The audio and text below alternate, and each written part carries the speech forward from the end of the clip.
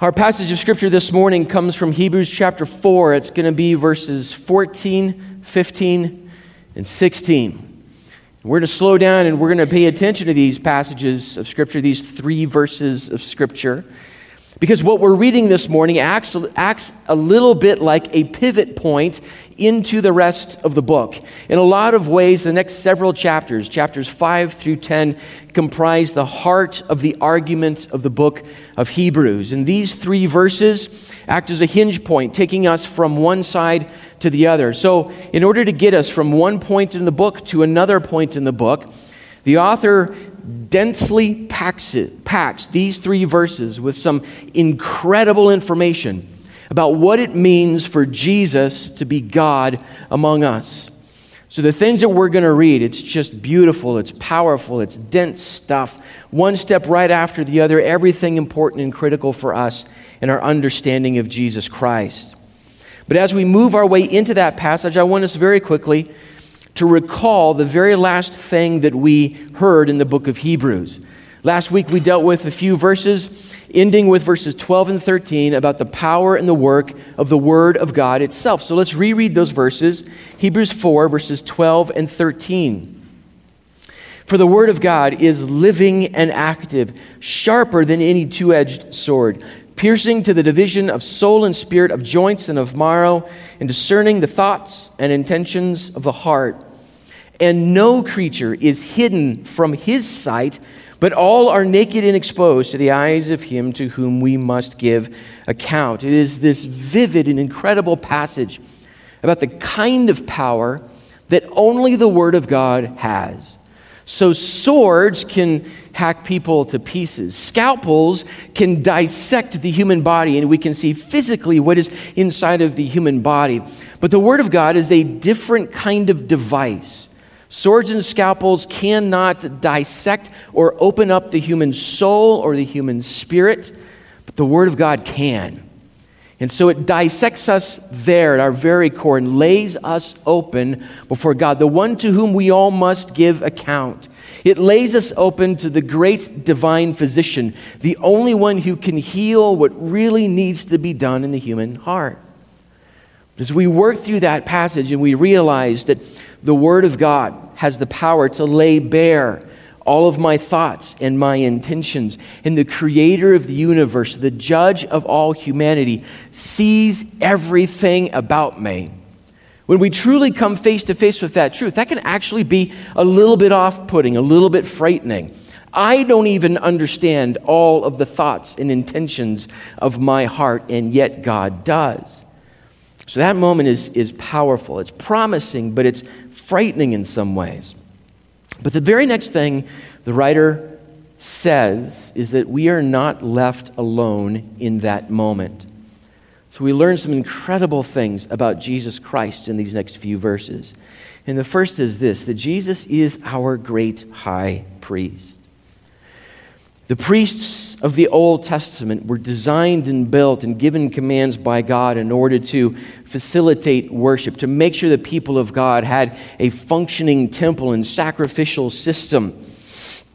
They worked in order to bring the people of God closer to God Himself. But as we discover through the next couple of chapters of Hebrews, the priesthood is full of all kinds of inherent, inevitable problems. But because we need a great high priest, we need a perfect divine high priest. So we learn in this passage that Jesus becomes our great high priest. We also learn that Jesus is God with us. Now, we spend a lot of time with this thought on Christmas, but we see it again here from another perspective, what it means for Jesus to be with us. And we understand specifically in this passage that Jesus isn't just some kind of transcendent spiritual being who is forever disconnected from us and from our plight, but instead, Jesus lived this human life, yet without sin. This is part of what it means for Jesus to be God with us. And then we also see this morning, that Jesus makes it possible for us to go straight to the throne of grace. This incredible thing that Jesus makes possible for every one of his children. Friends, because of who he is and what he did, you and I have direct access to the throne of grace. Hebrews chapter 4, verses 14 through 16. If you're looking for a passage of Scripture to memorize and stick in your heart and in your head, this you really couldn't do much better than these 3 verses. Memorize these things.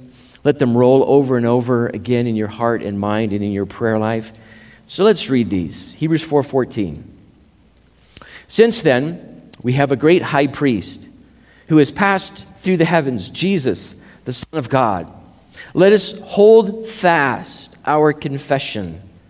For we do not have a high priest who is unable to sympathize with our weaknesses, but one who in every respect has been tempted as we are, yet without sin. Let us then, with confidence, draw near to the throne of grace, that we may receive mercy and find grace to help in time of need. This passage of Scripture, it represents a handful of themes that the author is going to expand for us over the next several chapters. This middle section of the book, which in a lot of ways really does act as sort of the lodestar, the heart of this book. And then on the other side of that section, these ideas are so important to what the writer wants to put across to us. He reminds us of these same ideas. So in Hebrews chapter 10, these same things that we just read here show up again, but now in expanded form, because between chapters 5 and 10, the writer of Hebrews has introduced all sorts of new ideas and realities to all these things that we've read about Jesus. And then when he comes back to them later in chapter 10, it's an expanded set of thoughts. So let's read that in Hebrews 10, verses 19 through 23. We will hear echoes of what we just read in chapter 4. He says this, "Therefore, brothers, since we have confidence to enter the holy places by the blood of Jesus, by the new and living way that he opened for us through the curtain that is through his flesh, and since we have a great high priest over the house of God, let us draw near with a true heart in full assurance of faith, with our hearts sprinkled from an evil conscience and our bodies washed with pure water. Let us hold fast the confession of our hope without wavering, for he who promised is faithful." This is beautiful stuff, and this is critical stuff.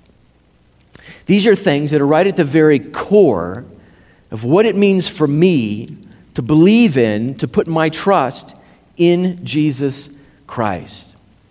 Guys, in a culture that is just filled with misinformation about Jesus, misinformation about what it means to follow Jesus Christ, these kinds of passages are absolutely critical for you and for me. I was reminded of this even just, I think it was yesterday. Heather and I are on this app called, it's Neighborhood or something like that, and it's a little bit like Facebook for people who live near to you. And I'm not sure if I like that or not, but it's Facebook for people who live in your neighborhood. Someone posted something, they were looking for a Bible study, a place where they could draw near to Jesus Christ. So that was kind of fun. So I type a response, I send some information, and just almost immediately I see another response. Someone else says, "Well, as a matter of fact, Jesus said you're supposed to do this, and you're supposed to do this, and the church will never help you do any of that." And all of it was wrong. It was just misinformation, a misunderstanding, a misreading, a set of frustrations and anger that came out of this guy when someone just said, "Is there a good Bible study nearby?" Our culture is filled with misinformation about Jesus Christ. So this kind of stuff is important for us to understand. Who is Jesus? Why did he come? And what is now made possible for you and for me, for anybody, because of those things about Jesus Christ? So the text says this, "Since then we have a great high priest who has passed through the heavens, Jesus, the Son of God." You and I have a great high priest in Jesus Christ. The priests in the Old Testament, were a group of individuals. In fact, they were one of the tribes of Israel essentially that filled a critical role in the life of the people of God. The priests in the Old Testament were designed by God, and their lives were created and organized by God so that they could facilitate worship and sacrifice, so that they could run the temple in a sacrificial system. As people would make their pilgrimages to the temple, the priests would facilitate that. And it wasn't just at the temple in the city of Jerusalem. When you pay attention to the Old Testament, God scattered the Levites all over the countryside so that no matter where you lived, you were close to a family of priests who could help facilitate worship, who could help that sacrificial system, and who were also tasked with making sure the people of God were clear about who God was, about what God demanded, what his commands were like, and what it meant to actually follow him in this life.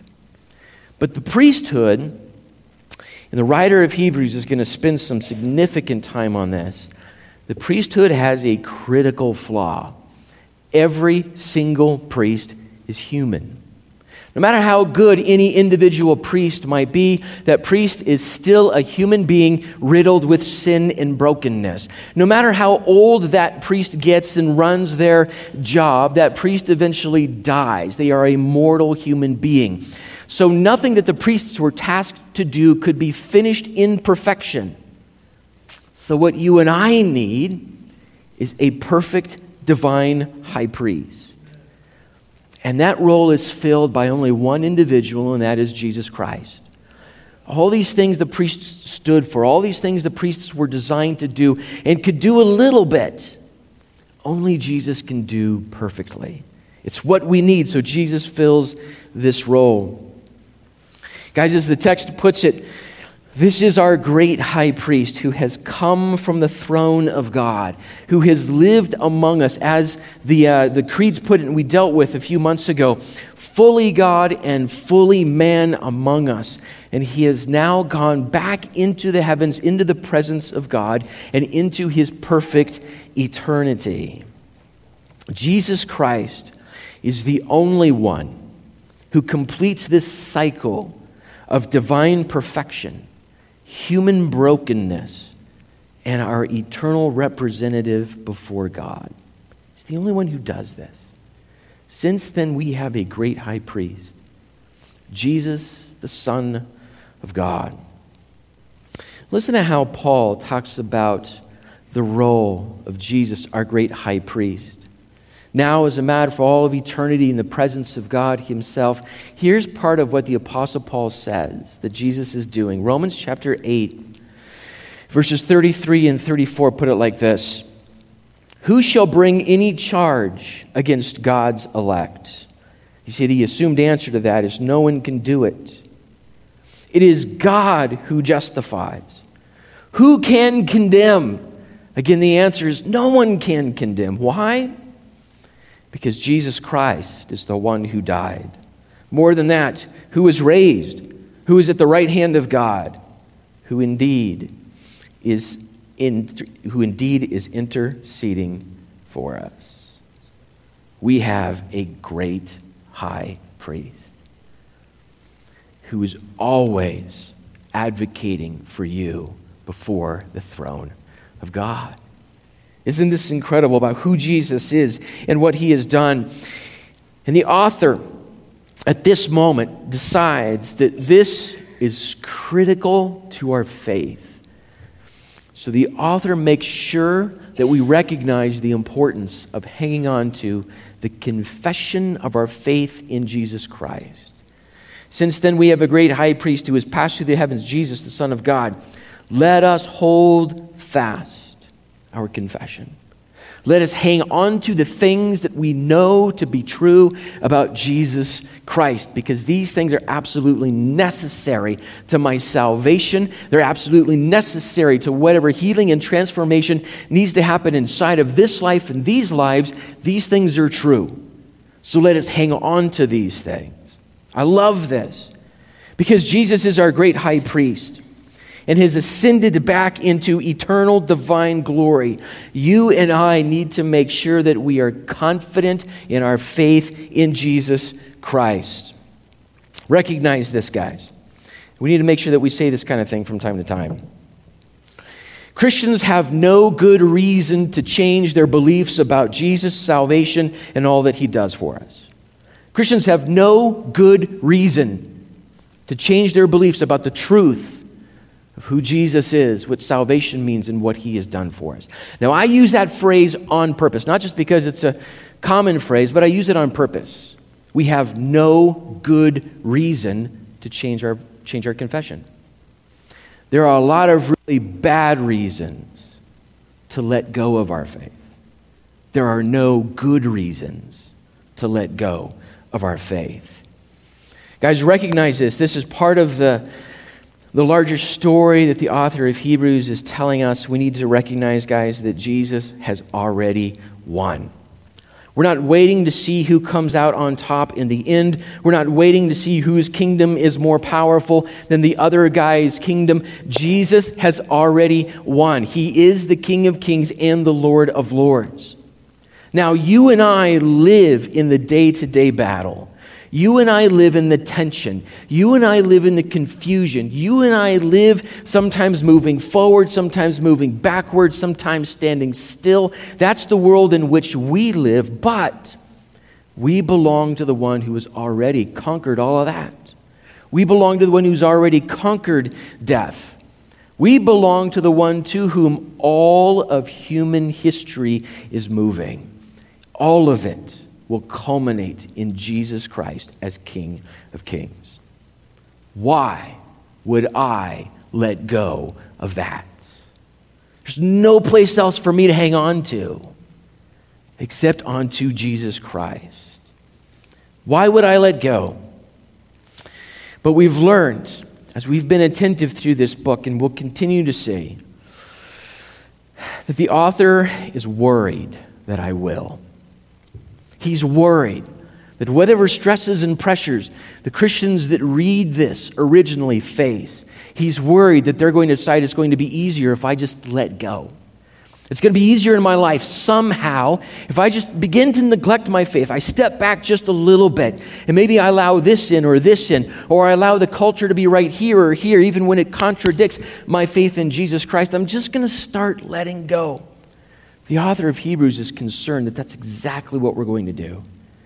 So he stops in the middle of this passage and says again, don't let go. We have no good reason to. It just is the fact that, friends, Christians are going to face opposition in this world. This is a spiritual battle in many ways that we are involved in. And when we belong to Jesus Christ, the enemy is just going to throw opposition at us from time to time. And it's going to look different for every single one of us. The enemy is going to try to find ways to make it difficult for you to be a Christian in public. For you to stick up, to stick out, and to sound and look and speak differently because you belong to Jesus Christ. We're just going to face opposition because of that. But guys, remember this. The faith that we confess is the faith that can save even those who oppose us. It's not just a faith that saves us, that we know that we are saved because of our faith in Jesus Christ and all he's done for us. We need to see the world through the lens of the faith that I belong to is the faith that can save them too.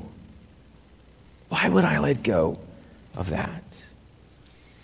Now, if you faced opposition, you know that opposition often comes with confidence. Sometimes it comes with arrogance, and sometimes even with aggression. Those who oppose the way of Jesus are often confident in their opposition to the way of Jesus. But again, we need to see that they, in fact, are deceived by their enemy, the one who is trying to destroy their souls. And over again, we see this. If you're attentive to this kind of thing, it happens far more often than it should happen. And it should break our hearts from time to time.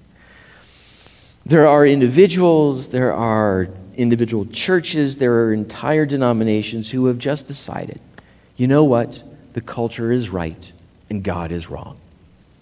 So in order to make things easier for us, in order to maybe draw more people into the pews, in order to do whatever it is, I'm going to go ahead and let go of my faith, and I'm going to hang on to what culture is telling me is true about life, and on the story goes. But guys, I ran across this question. I formulated this question for myself years ago, and it's a question that I keep coming back to, and I want to lay before you as well. Why on earth would the church accept falsehoods that corrupt saving faith in order to curry favor with those who hate the church anyway? Why would the church accept falsehoods that corrupt saving faith in order to curry favor with those who hate the church anyway? Why not, instead of that, learn how to be confident? Even as the book of Acts says over and over and over again, they were bold in their faith. Why not learn how to be confident in our faith?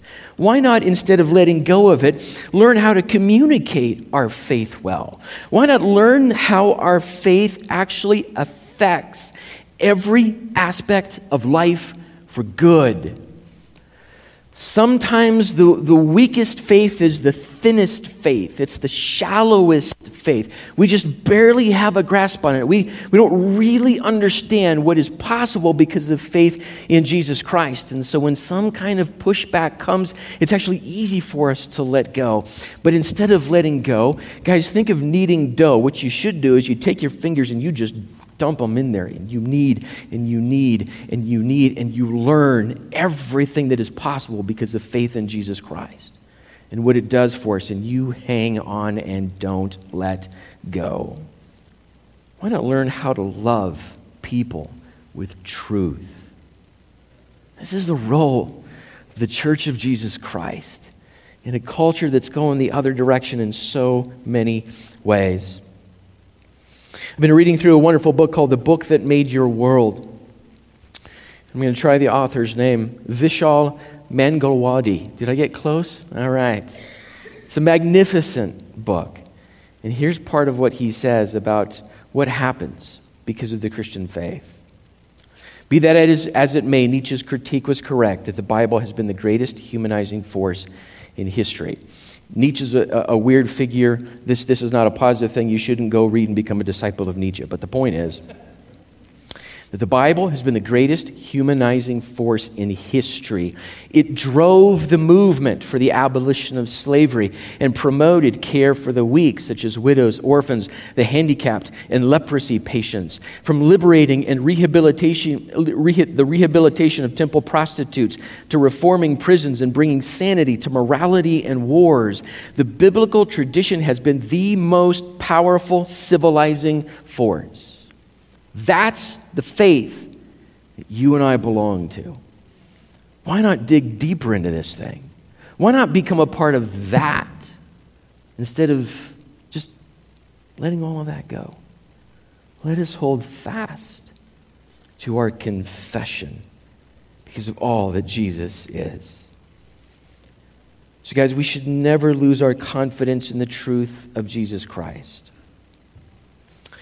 And we can't confuse. This is an interesting movement inside of this passage of Scripture. Jesus Christ, our great high priest, the Son of God, he's ascended back into the heavenlies. And so the writer wants to make sure that we get something right here. Because we can't confuse his eternal perfection in heaven with some kind of deity who is eternally disconnected from the human condition. A God who has never been here, a God who has never involved himself inside of our lives. That's not who Jesus is. So the writer of the text says something absolutely fascinating next. Verse 15. For we do not have a high priest who is unable to sympathize with our weaknesses, but one who in every respect has been tempted as we are, yet without sin. This is Emmanuel. This is God with us. Now again, that's language that we spend a lot of time on when it comes to Christmas and the images that come with Christmas. Because this is one of the outworkings of that truth. This is one of the corollaries to that reality. That our great high priest Jesus, who is eternal in the heavens, ever interceding for his children, walked in this flesh and experienced temptation, as the writer says, in every respect, like you and I have. With one significant difference: he did all of it without sin. Guys, this is actual physical identification with the humans God intends to save. This is actual, get this, psychological identification with the humans that God intends to save. So God does not initiate a plan of salvation from divine glory, toss it down to us, and stay there. His plan of salvation actually involves an all-out invasion of our territory with His Son, Jesus Christ. So He, in His fullness and perfection, enters this world. It's a powerful thing. So again, as the creeds have put it, and we talked about a few months ago, Jesus Christ, we understand to be, and we have as a church have confessed this for almost 2,000 years now, that Jesus, while He was here, was fully God and fully man. Now, we may not be able to tease out every one of those things and explain exactly what all of that means, but nonetheless, it is the truth about Jesus. Tempted like we are, but Jesus remains sinless.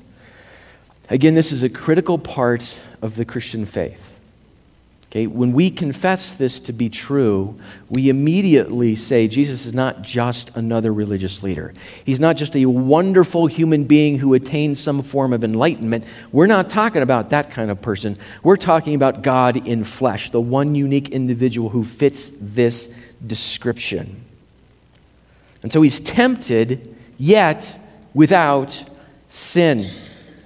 So I want to make sure we understand this, at least just a little bit. Temptation and sin. What are the differences between temptation and sin? The first thing we need to understand is that temptation and sin are not the same thing. Temptation is the presence of a possibility. Sin is giving into it in a way in which it breaks God's command, in a way in which it goes against the will or the law of God. Temptation is the presence of that possibility. Sin is the giving into it. Temptation is the presence of the cookie on the shelf. Sin is not eating that cookie. I'm just making sure you guys are with me, okay? But you understand the difference. The presence of a possibility versus giving into it, actually engaging either in thought or in body. So guys, we understand this about temptation. Our world is full of things that would tempt us away from God. So there's a way in which temptation comes from the outside in. It's just in our world around us. And oftentimes what it means for us to learn how to avoid sin or stop sin is to disconnect ourselves physically or visually or psychologically from those kinds of things so that we try to get rid of those outside-in temptations. But there's another kind of temptation that wells up from inside of the heart of sinful human beings. Sometimes even without the physical presence of those things, the temptation rises up from within us. But it is possible to experience temptation and not sin, not give in. The dominant example of this, when we speak especially of Jesus, experiencing temptation yet without sin, we have one very specific moment in the Gospels. Matthew chapter 4 is an example of that. The first 12 or 13 verses or so is just called in your Bibles the temptation of Jesus Christ. Now, when you begin to read that passage, the temptation of Jesus begins with this. Now, get this. It says, the Spirit of God drove Jesus into the wilderness in order to be tempted by the devil. And we have those three famous moments in which Jesus is tempted with turning a stone into bread or throwing himself off the pinnacle of the temple. The third temptation, the devil says, now if you bow down and worship me, I will give you all the kingdoms of this world. And in every event, Jesus counters the temptation with the word of God, and he doesn't give into temptation. He doesn't sin when faced with temptation. Now, when you and I think about how temptation works, We often think of temptation in some of its more graphic forms, some of its more headline-grabbing forms. Lust, greed, cruelty, and on the list goes. And when prominent people fall into those, it literally makes headlines. Now, those things are temptations. And we can be drawn into sin because of those kinds of things. But temptation, we need to recognize this, hits the human heart in far more subtle ways than that. One of the temptations that Jesus faced after 40 days of fasting in the wilderness, it says he was hungry. The devil says, why don't you make yourself some food? And Jesus says, I'm not going to do that. That's a lot more subtle than worship me. Well, of course I'm not going to worship you. You're the devil. Why don't you make bread? But you see, in that moment, Jesus would have been disobeying God and he would have been obeying the devil. Sometimes it's overt and obvious, but a lot of times it's a lot more subtle than that. So guys, we are presented. He says, tempted in every respect, which means that you and I face these things all the time as well. We are presented either from the outside in or the inside out, ways to disobey God, ways to harm our neighbor. But sin happens when we give in, either inwardly or outwardly. A pastor I used to work with years ago, a wonderful wise man, Pastor Earl Waugh. I still remember a sermon he gave on temptation because of the illustration that he used. He said, you can't keep the crows from flying over your head, but you can keep them from nesting in your hair. So there you go. If that's the only thing you remember from this, so be it. It's going to happen. But there are going to be ways for us to actually face it and not give in to sin. But the point eventually about this passage of Scripture, who our perfect, great, eternal, divine high priest is the same one who entered this world and faced all of that and never sinned. Jesus experienced the same kind of temptation in every respect like we do, but never slid into sin. Our great high priest, Jesus Christ, was the only sinless human being, and this is a necessary truth to our salvation. You see, guys, on the cross, Jesus was the only human who did not deserve punishment for his sin. Yet he goes to the cross to pay the price for my sin. He who knew no sin became sin for us, Scripture says. This is Jesus, our great high priest.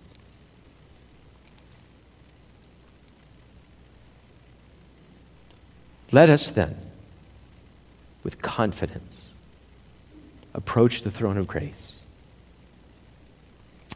so that we can receive mercy and grace to help in our time of need. Here's what we get to do because of that. Here's what's available to us because of that. Guys, what Jesus, our sinless high priest, has accomplished for sinners in need of grace is beyond comprehension. In the world in which they lived, the religious world in which Jesus' original disciples and the early church originally lived, the act of going to the priests, the local pagan priests, the act of making your way into a temple or into the presence of that particular false idol, it's shrouded in ceremony. It's shrouded in levels of access. It's shrouded in levels of things you can and cannot do because of your own sin. There was one particular Roman god, the bull god, and it was a very popular cult among the elites in Rome. And the only way in which you could gain access to that god is to be drenched in the blood of a slaughtered bull, right? All of these levels of attainment and ceremony, you only get so far in.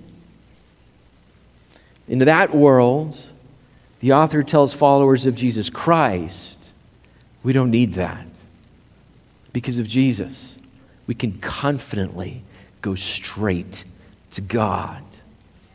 And it wasn't just the pagan religions around them. Remember, the writer of this book is writing to a group of converted Christians who were Hebrews. So they were brought up inside of the Jewish system and the way that the temple worked. And the temple in Jerusalem is a kind of architecture of worship. Right at the very middle is the smallest room. It's called the Holy of Holies. And the conception of that room is that is where the presence of God sat. And as you move out from that smallest room, the rooms get bigger and bigger until you have outdoor courtyards, because most people could only get as close as the outer courtyard. They're out here, but they physically can't make it here into the presence of God. Even fewer, those who happen to be practicing Jewish males, can make it into the next courtyard, but they still can't get close to the presence of God in the Holy of Holies. Only certain priests could go then into the altar room, right, into the holy place, and perform these sacrifices and these ceremonies. Only they could get this close, but only one person once a year can make it into the Holy of Holies. The high priest.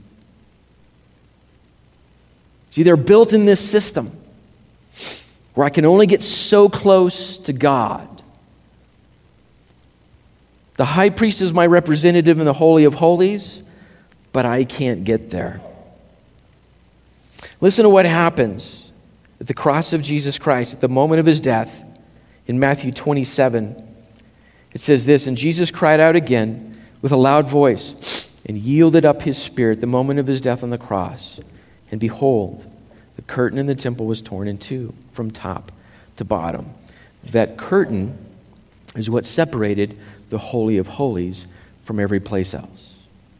From top to bottom, the hand of God tears that thing apart and grants access to his presence through our great and sinless high priest, Jesus Christ.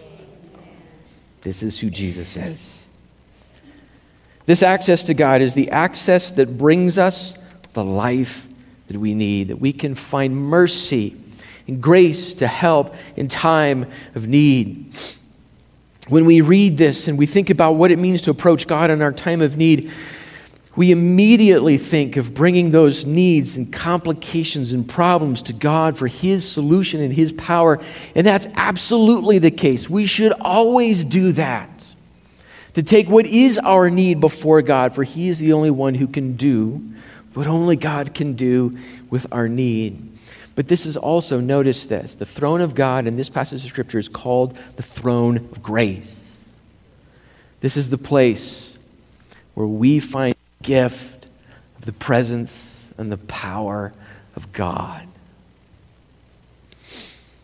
Do you long for a life that is full of Christ instead of living in the prison of your own brokenness?